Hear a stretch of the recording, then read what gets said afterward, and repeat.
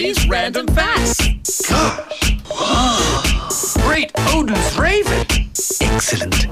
You ready?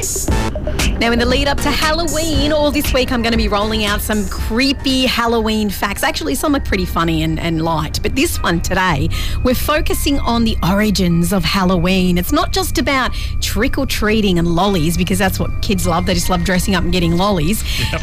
There's different origins for all different cultures, but Halloween originated from an ancient Celtic festival called Samhain. So this can be traced back to those ancient Celtic end-of-harvest festivals. Now, during Samhain, people would light bonfires and wear costumes to ward off evil spirits and bring in the good stuff for the year.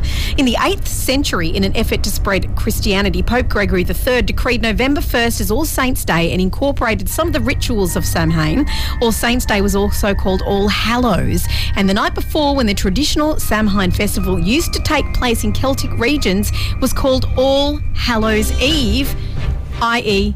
Halloween. Aha! So that's the Celtic origins, and that's my random fact for today, right here on The Wave.